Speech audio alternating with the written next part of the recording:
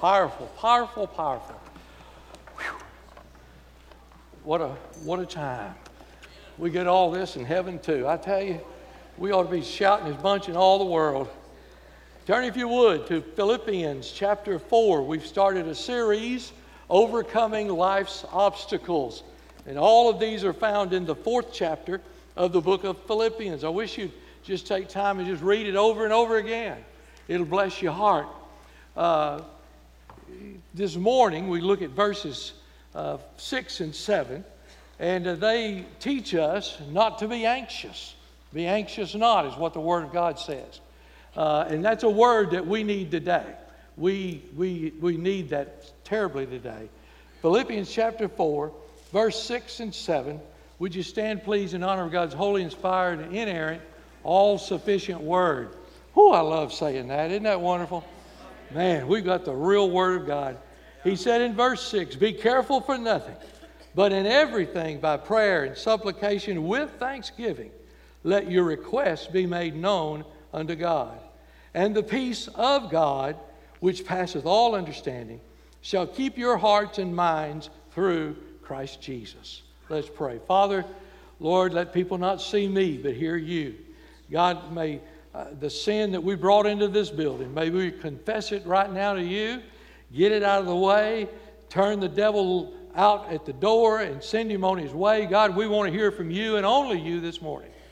We want you to fill this place with the presence of your Holy Spirit. We already sense that you're here and that you're moving.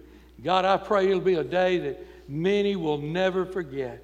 Their lives came in hurting and troubled and lost, and they leave here rejoicing that the Lord Jesus Christ has saved them and redeemed them from all of their iniquity and sin. Thank you, Lord Jesus.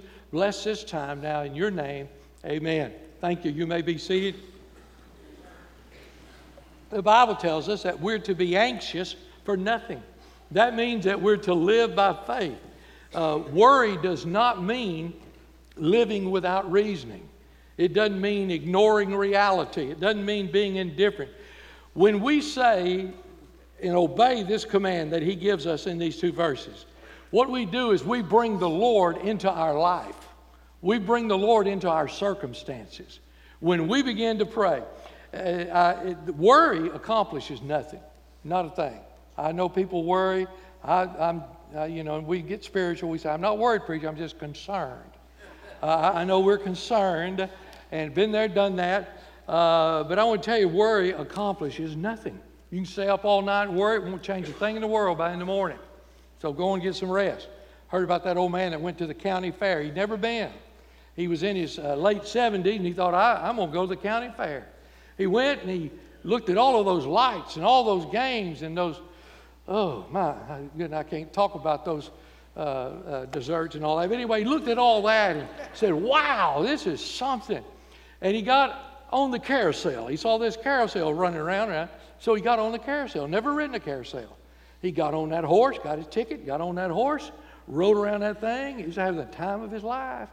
And something they asked him when he got off, he said, well, how was it? He said, well, I really can't tell. He said, I got off on the same place I got in, and I didn't go nowhere. That's kind of what worry does. You get off exactly where you got in, and it ain't going to go nowhere. It's not going to go anywhere whatsoever. Now, the good news is God shows us a solution to worry in chapter 4. It's a commitment. In fact, I'll tell you what it is if you won't go to sleep now before the sermon's over. And if you do, why punch him, would you please? Here's the deal. The remedy for worry. Number one is pray. Plus praise equals peace. Pray plus praise equals peace. And we find that here in these two scriptures. First of all, prayer. Verse 6 says again, be careful for nothing, but in everything by prayer and supplication and with thanksgiving let your requests be made known unto God. This word here in the Greek is a general word. It deals with all kinds of prayer. It talks about devotions. It talks about adoration. It talks about intercession. The disciples came. Remember, I would have loved to have been there. 3 years, they walked with him.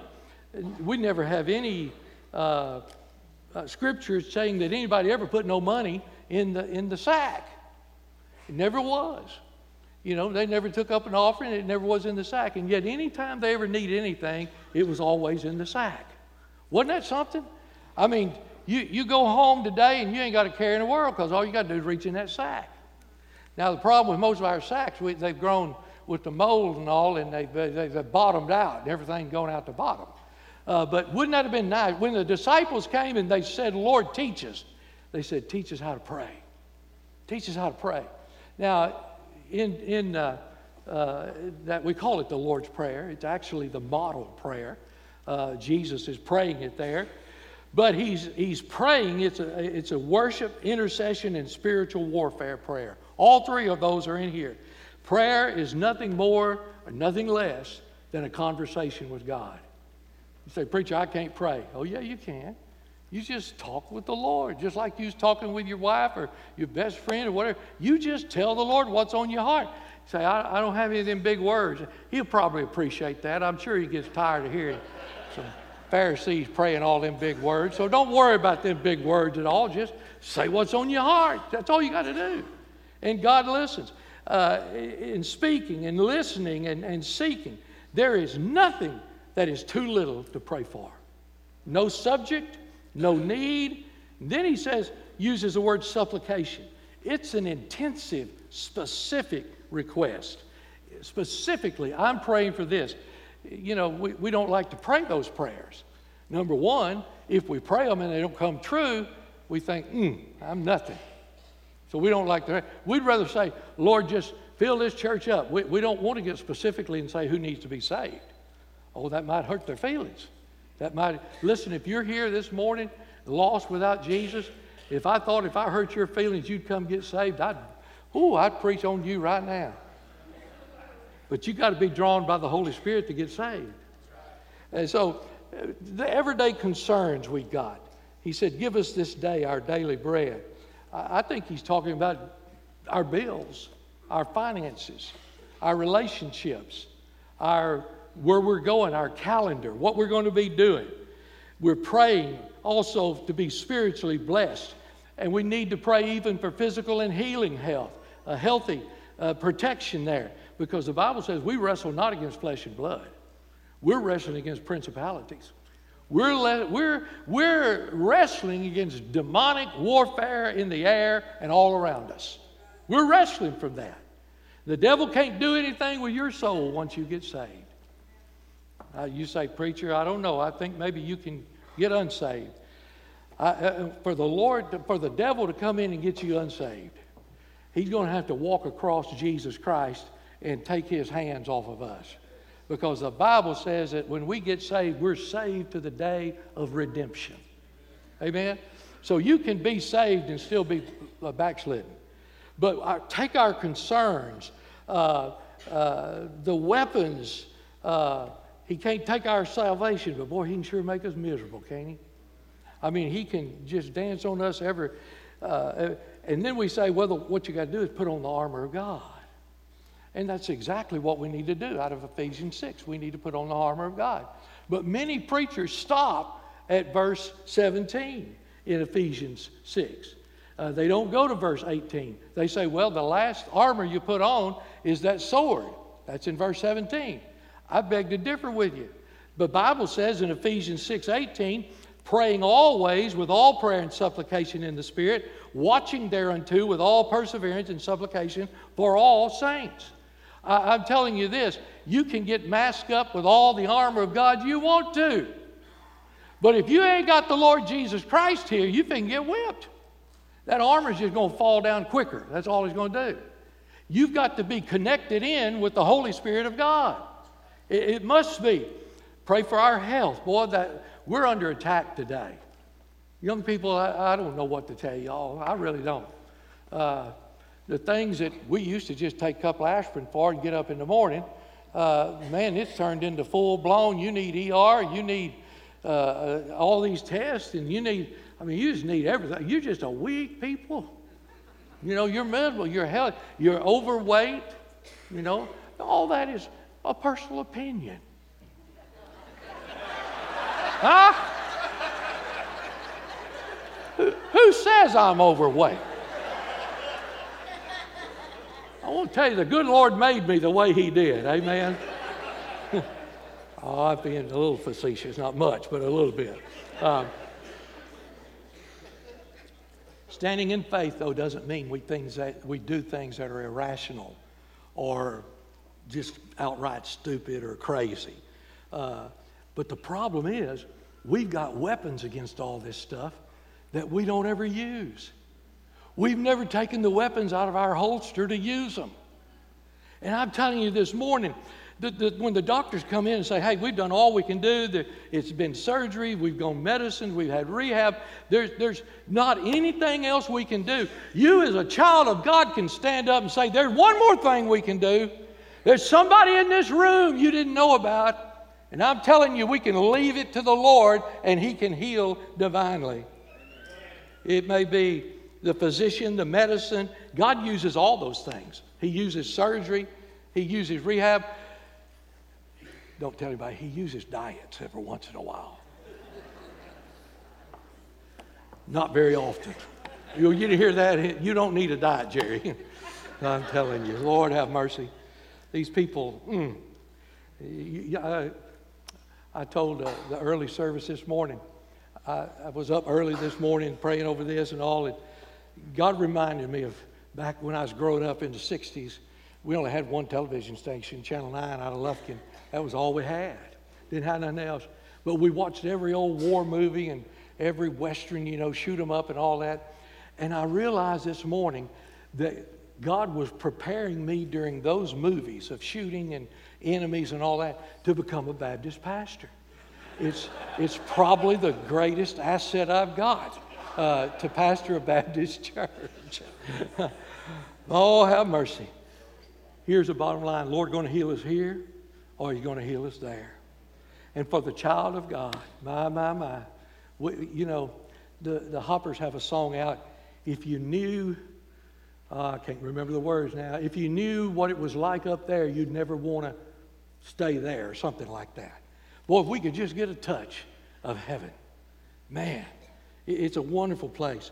You remember the woman with the issue of blood, and 14 years she had spent every dime she had, and she's pale and very weak. She got sicker and sicker and got just worse and worse. And one day she heard that a man named Jesus was going to come through town, and she had heard of his healing power, and she thought, I'm going to do everything I can to get to Jesus. Now, she's pale, she's weak, 14 years she's had this issue of blood. I don't know how it all happened, but I think, man, there's 300, 400 people, maybe more than that, all around, crowded in there. And here this little old weak woman is trying to weave her way in and out of that crowd to get to where Jesus was. And I think probably some big old boys just kind of stood right there and blocked her. Not on purpose, but I mean, there's hundreds of people there.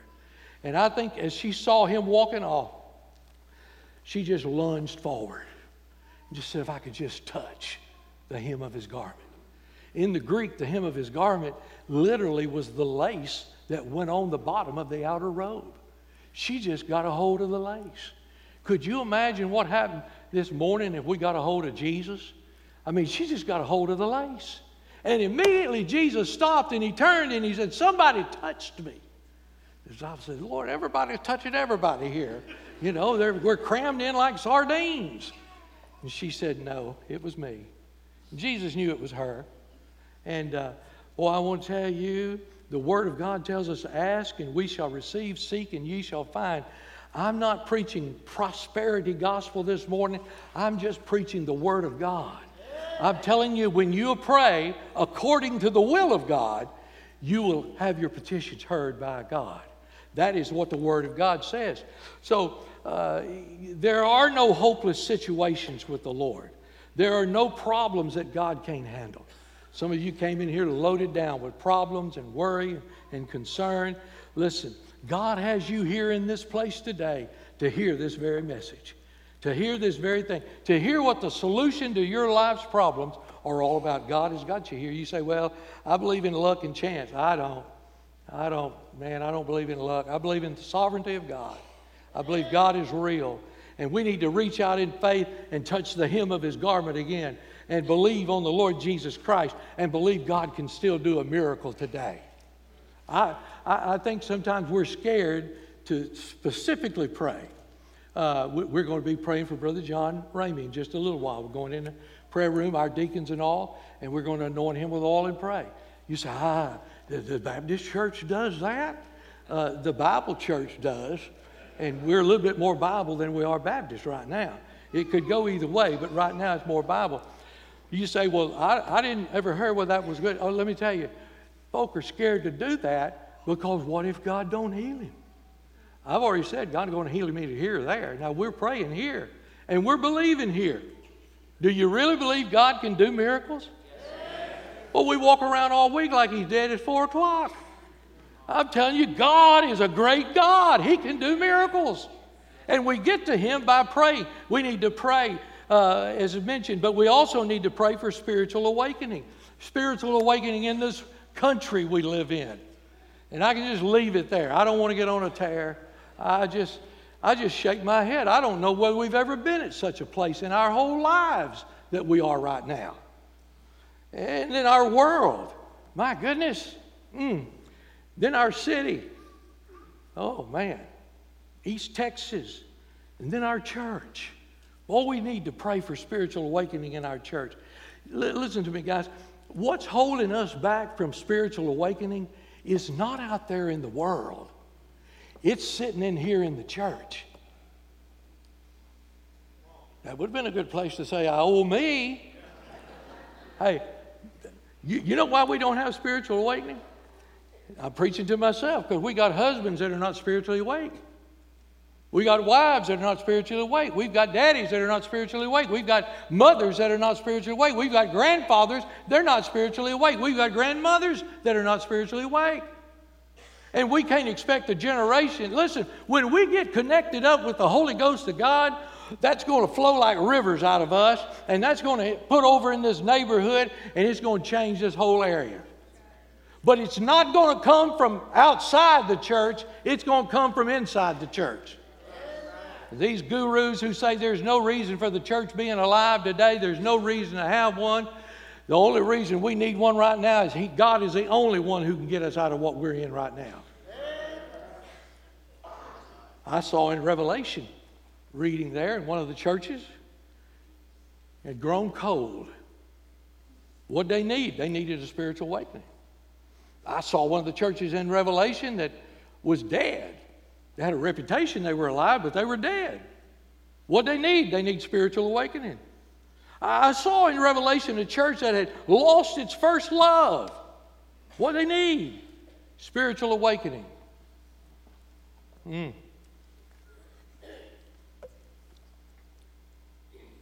It can't only happen to churches, it can also happen to individuals.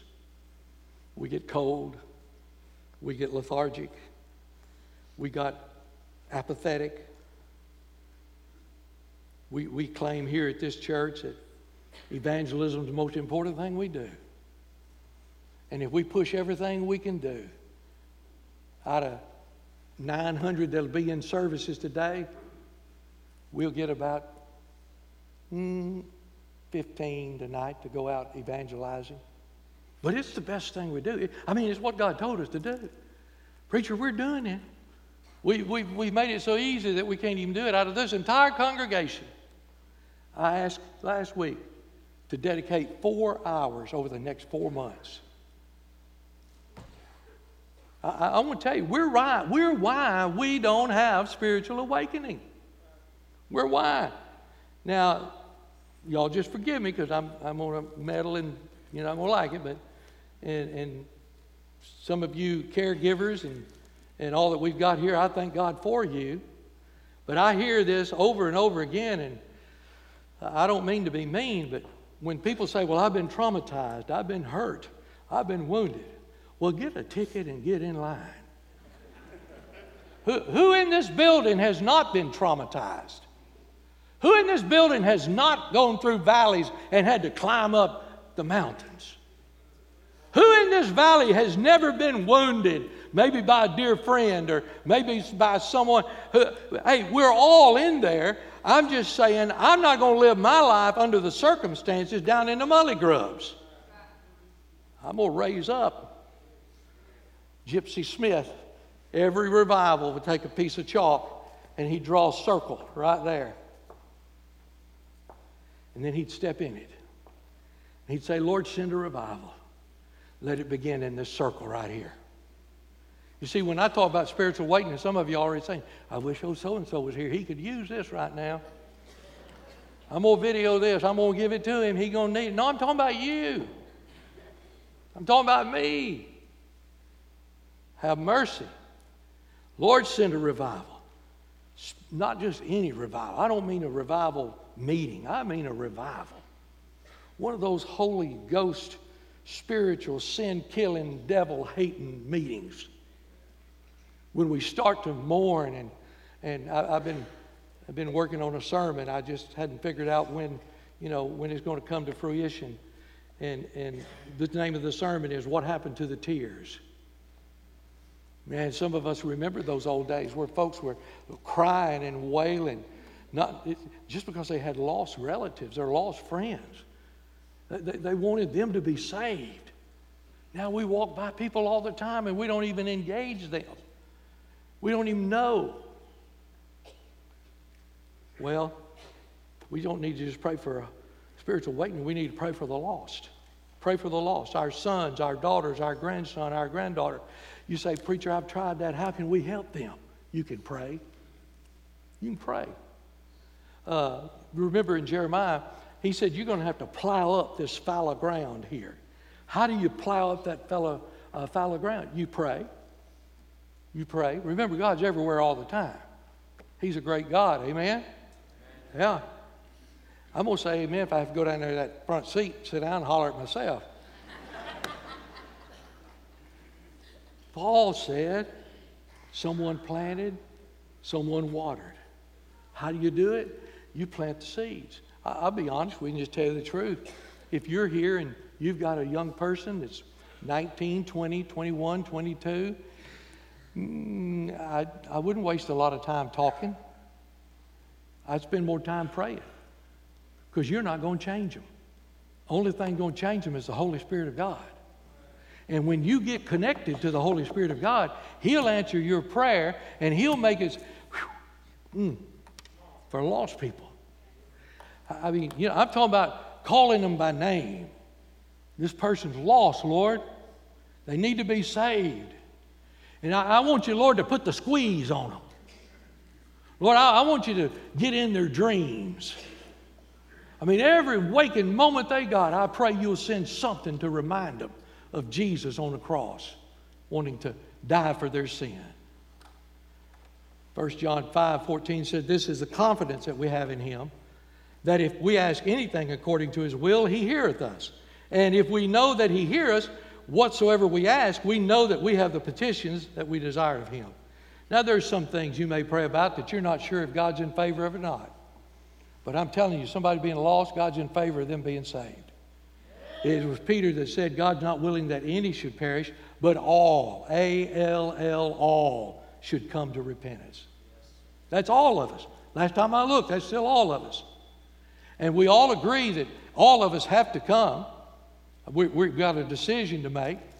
And we all agree that what we do today sets us up for eternity. I said a while ago, eternity is going to be here or it's going to be there. What you do today sets you up to find out where you're going to be there on that day. Jesus died for the whole world and He shed His blood and he prays for His kingdom to come. Now that really is a future event. We know the kingdom of God has not come yet. It's not here yet. That's a future event, okay? But it's also a present event. It's future because we're waiting on the rapture to come. One of these days, nobody's going to know about it. There's not going to be any horn go off in downtown Longview. You're not going to hear no speakers or nothing. It's just like that. Those who are saved are going to be caught out of here. Gone. Forever. You say, well, man, that's kind of tough. It's hard to explain. No, it's not hard to explain. There's no goal. You don't get $200. You don't get another chance. There's no purgatory. There's no paradise. There's no holding tank. You are saved here determines where you spend eternity. That's just the truth. It's out of the Word of God. and you determine that you're going to pray for that lost person, if it means until the day the rapture comes for you or the day that God calls you home, I'm going to use my last breath praying for that lost person. Let me give you this thing. We need to bring our needs to the Lord also. Be careful, but in everything. You remember in Luke 18, there's a story, two men. One is a publican, and he's over there, and he's just praising the Lord. Lord, I've tithed, I've helped others, I'm standing here, I'm a righteous man before you. And then on this other side, there's an old poor publican that's beating his chest, won't even lift up his head, say, Lord, have mercy on me. Lord, have mercy. See, when he said, Lord, have mercy, it kicked in a whole new generator. He done got hooked up with the Lord. He done got hooked up with his heavenly Father. He done got hooked up to the resources that are not only available in the future, they're available right now. Right now. When I bring my request to God, it does two things. It recognizes God is supreme. He is supreme. You may think you're living your life and God don't have anything to do with you and you're just wrong. I'm telling you, it'll come back to haunt you. Your decision need to be to stand for Christ today, to raise your children for Christ today. Some young people say, well, my daddy and my mother, they didn't do what they ought to have done. None of us ever do what we ought to have done. But I tell you what, you can make a better example than your mama and daddy if you want to. No reason why you can't break the cycle. Let me give you the same thing. Remember, prayer plus praise equals peace. Praise. Now, when you talk about praise, Baptists get a little allergic. We're kind of uptight on praise. I mean, when you begin to praise the Lord, it's not very audible in a Baptist church. So we don't want to be thrown out. And God help us if somebody gets happy and starts raising their hands. I heard about that man that went to church. And he's visiting, but he went into the First Baptist Church. It's what in East Texas we call one of them highfalutin churches. And it's that old preacher got down on the blood of Jesus, and that old boy shouted, "Amen!" Everybody in that whole place just went blank. Preacher lost his place in the sermon. When a deacon got over there and said, "You got to hush. Hush." He walked on back, and man, he got on preaching again. And this time he raised his hand and shouted, "Hallelujah!" Deacon came back over there and said, "Man, I told you, you got to hush." He said, "I can't hush." He said, "Why?" He said, "Because I got religion." And that old deacon said, "Well, you didn't get it here. Shut up."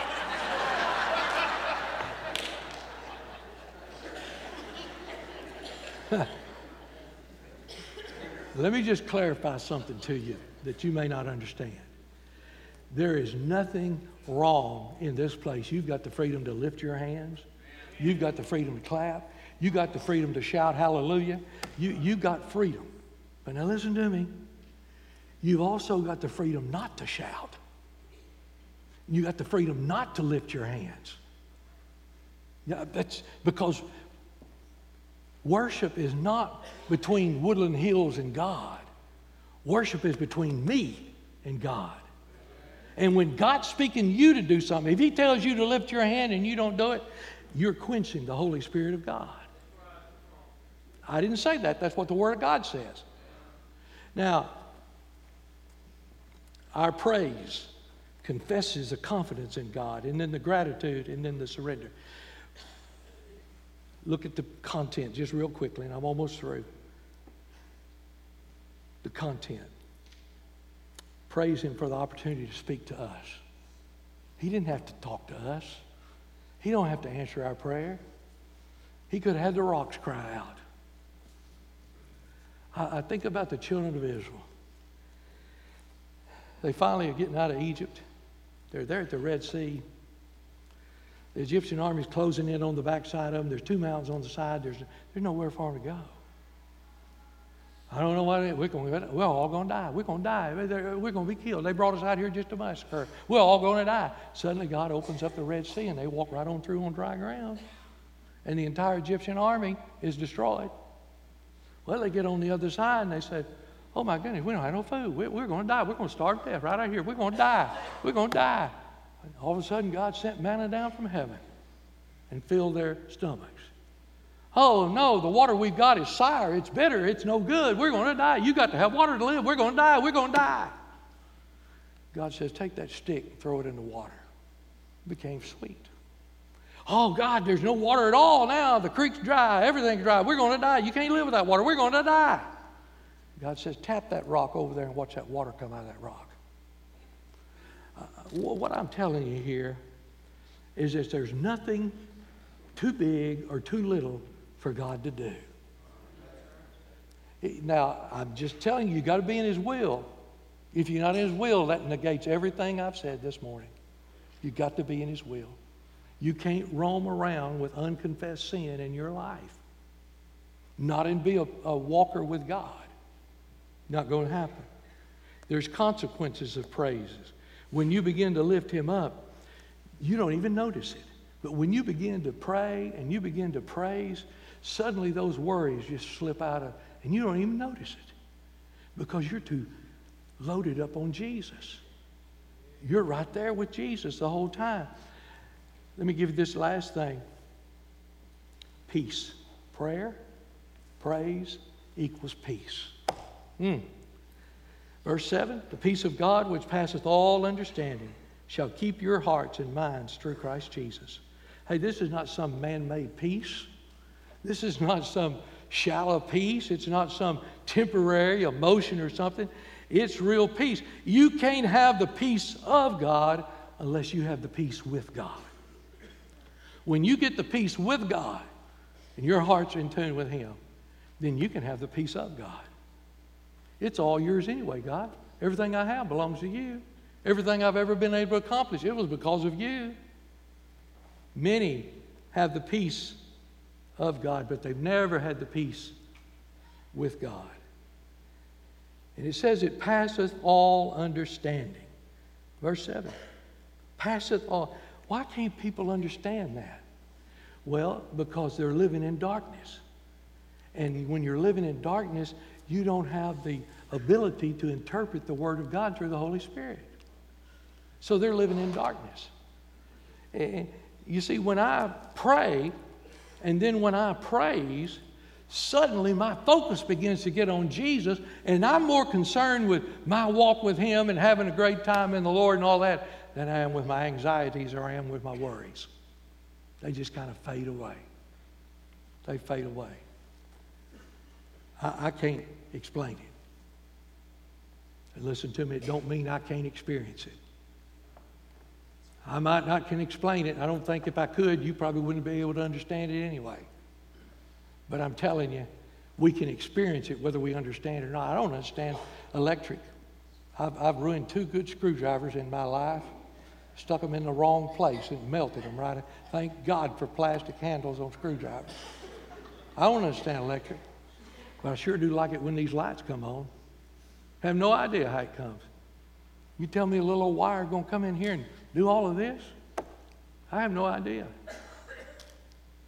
You see, the peace of God, the Bible says, guard your mind and emotions, shall keep your hearts and minds through Christ Jesus. You say, why is that so important? Well, because the devil, he can't do anything about your salvation, so he's going to make you as miserable as you can. You know his favorite tool is to dig up something in the past.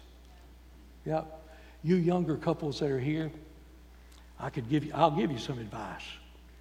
Just don't argue with each other. Go in a separate room and close the door and pray till you get right. You know what you do? I know how younger people are because I used to be one of them. And I'm going to say this, and every one of you are going to agree. You're going to say, that's exactly what happened. That's exactly what happened. You got this argument about something in the checkbook, and you've done gone through, it's already been a fight. You've declared victory. She's declared victory. Everybody's moving on, happy on. Amen? Until another 30 days and an argument comes up. Now, I don't know whether it be him or whether it be her, but they'll drag that 30-day checkbook up too. They'll say, this is what you did 30 days ago. Well, I thought we were forgiven of that. Oh, no, I haven't forgotten that. See, God, when we confess our sin, He separates as far as the east is from the west. We'll never remember it. He'll never remember it again. The devil loves to drag up your old past. He'll say, man, you ain't got no business even sitting in church, let alone being a teacher, let alone singing in the choir. You don't have any business doing any of that. None. The devil will sit there and he'll do everything he can. You aren't any good. You don't need to be doing this. He always drags up somebody as wicked and sinful as you. But then, Jesus takes us back to a day when we were on the road to destruction and we knew that we were living in sin and rebellion against God, and something drew us. We came face to face and realized that we were separated from God. God's over here, we're over here. There's no way to get to God. And then we realized that God provided a way through Jesus Christ. One day, somebody stepped in. I said, one day somebody stepped in. That was Jesus. He stepped in. He went to the cross for us. He bled on Calvary for us. He substituted Himself for us to satisfy the wrath of God. Then He was placed in a borrowed tomb, and He rose again that third day. Hallelujah. I'm so glad that He gives us the action here followed by the application. A lot of us can know the mind sense of praying and the mind sense of peace, of prayer, of praise. But when you put praying and praise together, it suddenly equals peace. It equals peace. In the World War II, there was a time there, I'm not sure exactly, where it was 2 years or 3 years, something like that, that Churchill in England took on everybody by themselves. The United States didn't want to get involved. Nobody else wants to get involved. And there was a time when Churchill in England took the brunt of everything.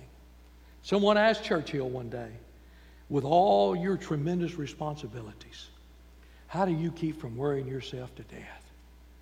And he said this, I'm too busy. I don't have time to worry. You say now, busy, are you trying to tell us to get more involved in church? No, I'm trying to tell you to get busy praying. If half the people in this room spent 1 hour, just 1 hour this week, calling on God, confessing our sin, humbling ourselves before Him, if just half the people in this congregation did that this week, it'd be a new day next Sunday when we got here. We need to get busy praying, and we need to get busy praising the Lord. Now, I'll be honest with you too. It is easy to praise the Lord here. I've been in some churches where it was like pulling teeth to get anything out of the piano or the organ or the choir or anything. If you can go through a service here week after week after week and you don't have a little umption to jump up and down every once in a while and praise the Lord, you really need to check your physical. Something wrong with you. Something wrong with you. If we was at a church that there was 5 people, I've seen these big choirs with 5 people in them. Hey, that's not here. God has provided us a place. His hand is the one that's providing it, not us. But I'm telling you, we have a great opportunity. We need to get busy praying. We need to get busy praising the Lord. And when that happens, we're going to have peace. And when we have peace, that's going to overflow in us. And that's what's going to change the community around us. It's not going to be by us shouting out there in the outfield. It's not going to be by us carrying posters and all that. I have no problem with all that. I'm fine with it. But I'm just saying, it's kind of like prayer in school. Everybody, we need to have prayer in school. We need to have prayer in school. Well, we do in our school. But let me ask you this. I've asked people and they just shake their head and bow their head. We can't pray in school. Now, some of that's been blown up. Sometimes you can. People say, well, we can't pray in school. We need to be able to pray in school. And I ask them one simple question. You can't pray in school, but you can pray at home. Does your family pray together at home? So you're telling me that it's more important that our kids pray in school than it is to pray in your own home with the daddy and mama. Come on, folks. We need to get busy praying and praising. And the peace that passeth all understanding will show itself to us. Lord, I'm thankful today you give me the blessing to pastor this great church. I'm thankful for each one of these members here, Lord. Those who are our guests today visiting. Lord, I'm thankful most of all, though, that the power of your Holy Spirit is here. And I pray, Lord Jesus, maybe there's somebody today that's lost, and they would need to hear exactly what Jesus told Nicodemus in John 3. You must be born again. You must be born again. Oh, God, help them to determine that today, being born again is what's going to put them in eternity, for all of eternity, being saved. God, thank you again for the power of your Holy Spirit. Now, Lord, could we just bow ourselves, humble ourselves, and seek your face?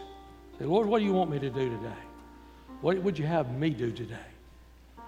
And then, Lord, get up and get busy. Start praying. Start praising. And experience the peace of God. In Jesus' name, amen. Would you stand together? Brother Case is here. I'm here at the front. Would you come as they begin to sing? Don't wait on anyone else. There is a fountain filled with blood, all from Emmanuel's veins, and sinners plunged beneath that flood lose all their guilty stains. Lose all their guilty stains. Lose all their guilty stains. And sinners plunged beneath that flood lose all their guilty stains.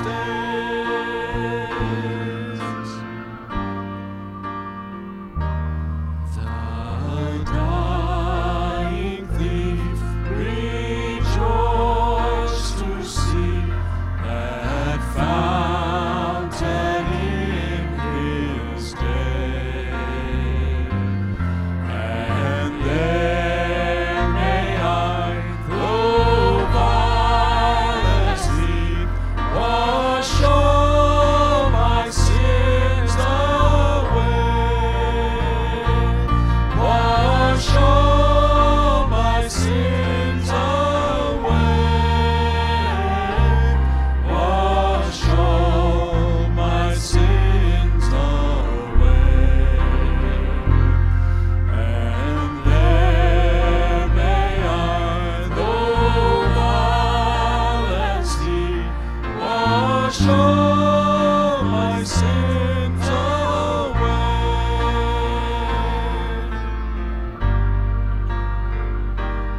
Dear dying Lamb, thy precious blood shall never lose its power, till all the ransomed church